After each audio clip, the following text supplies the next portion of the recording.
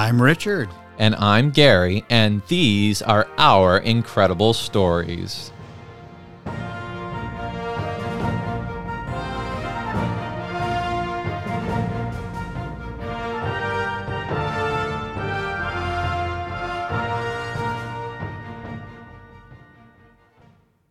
Gary, have you ever heard of a person by the name of Belle Kaufman?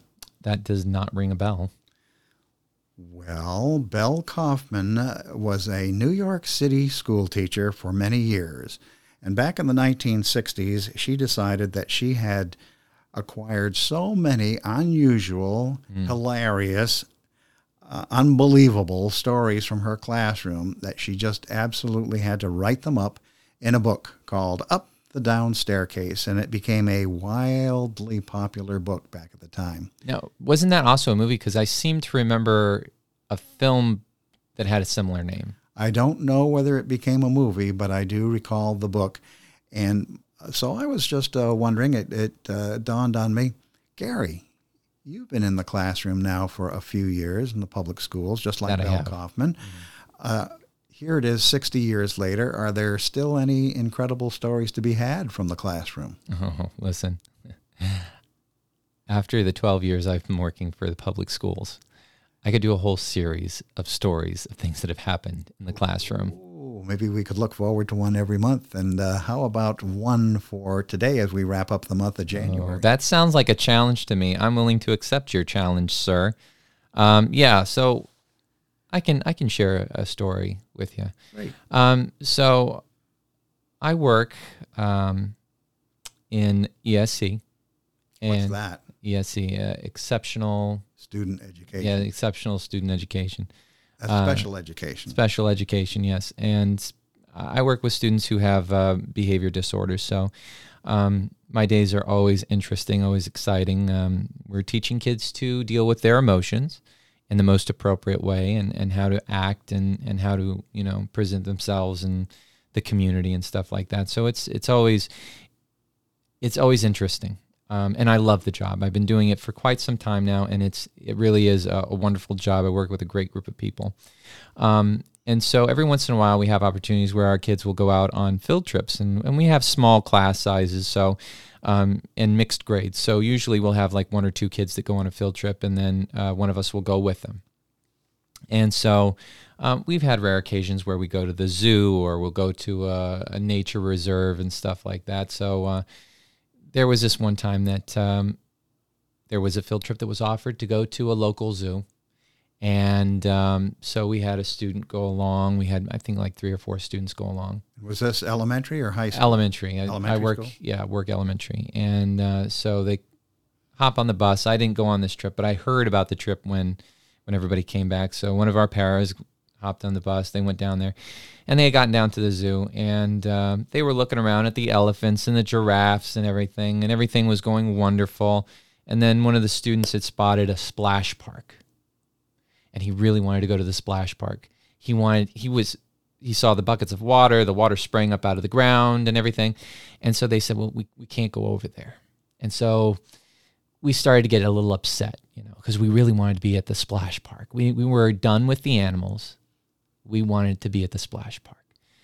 And so the para, he had gone over. Para being the teacher. It's so for those of you who don't know what a para is, the para is like an assistant teacher.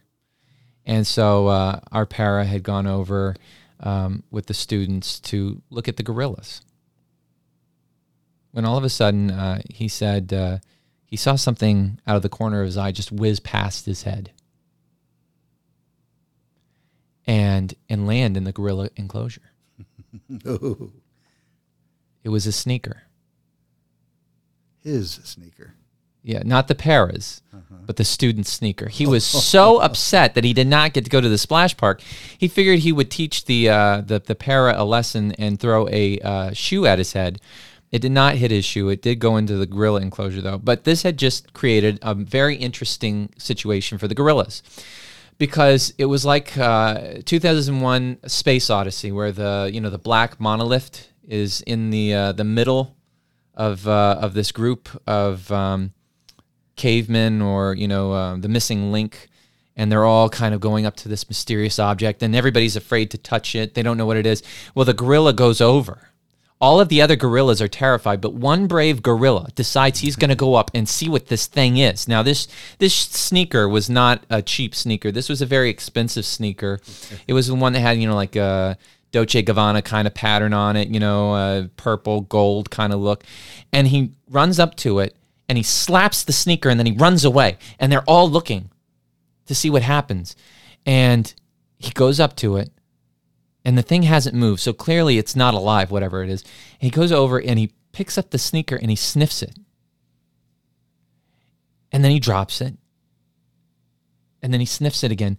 And then he picks it up and starts going,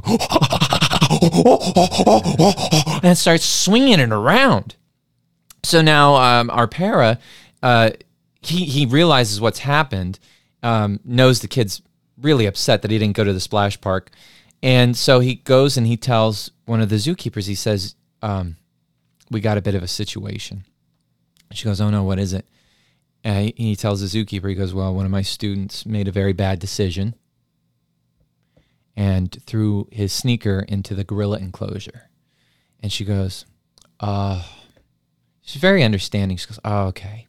She goes, what we'll do is when we get them out of the enclosure to feed them, we'll get the sneaker and we'll bring it to you, or we'll have it sent to you. She goes, can you tell me where it is? And he pointed, and the gorilla still had it in his hand and swinging around. He's beating it on the ground and everything. And she goes, that shoe's gone. It's not coming back. And it became a very expensive chew toy for that gorilla. So, but the story didn't end there. No, when they got back on the bus, we're in our classrooms, we're welcoming them back. It's the end of the day, and we noticed that the one student was missing a shoe. His grandmother was there to pick him up. And his grandmother sees him walking with only one shoe on his foot. And she says to him, she goes, where's your shoe? And the kid's mumbling something. He can't really understand what he was saying. He said, the gorilla ate him. Speak up. Where's your shoe at? And the kid goes, the gorilla ate it. And she goes, don't you lie to me. I tell you, if when I get you home, I'll give you a swat. Where's that shoe at? And our para, the assistant teacher, comes up and says, ma'am, a gorilla ate his shoe. And she was completely thrown off guard with this. She goes, what are you talking about? And he pulled out his phone because he had snapped a picture that we all saw. This gorilla with this Dolce & Gabbana styled shoe hanging out of its mouth. And I'm not really sure what happened to the child after that. But I do know that those shoes, Grandma had screamed out that they were a $100 pair of shoes. So I don't think, I'm sure he was grounded, probably lost a lot of privileges. But it was definitely a story I will never forget in a million years. And I definitely cannot forget the picture of that gorilla running away with the shoe in its mouth. My goodness, Gary, I tell you what, maybe, just maybe, the next time one of your elementary children comes in and you ask, where's your homework? And they say, the dog ate it.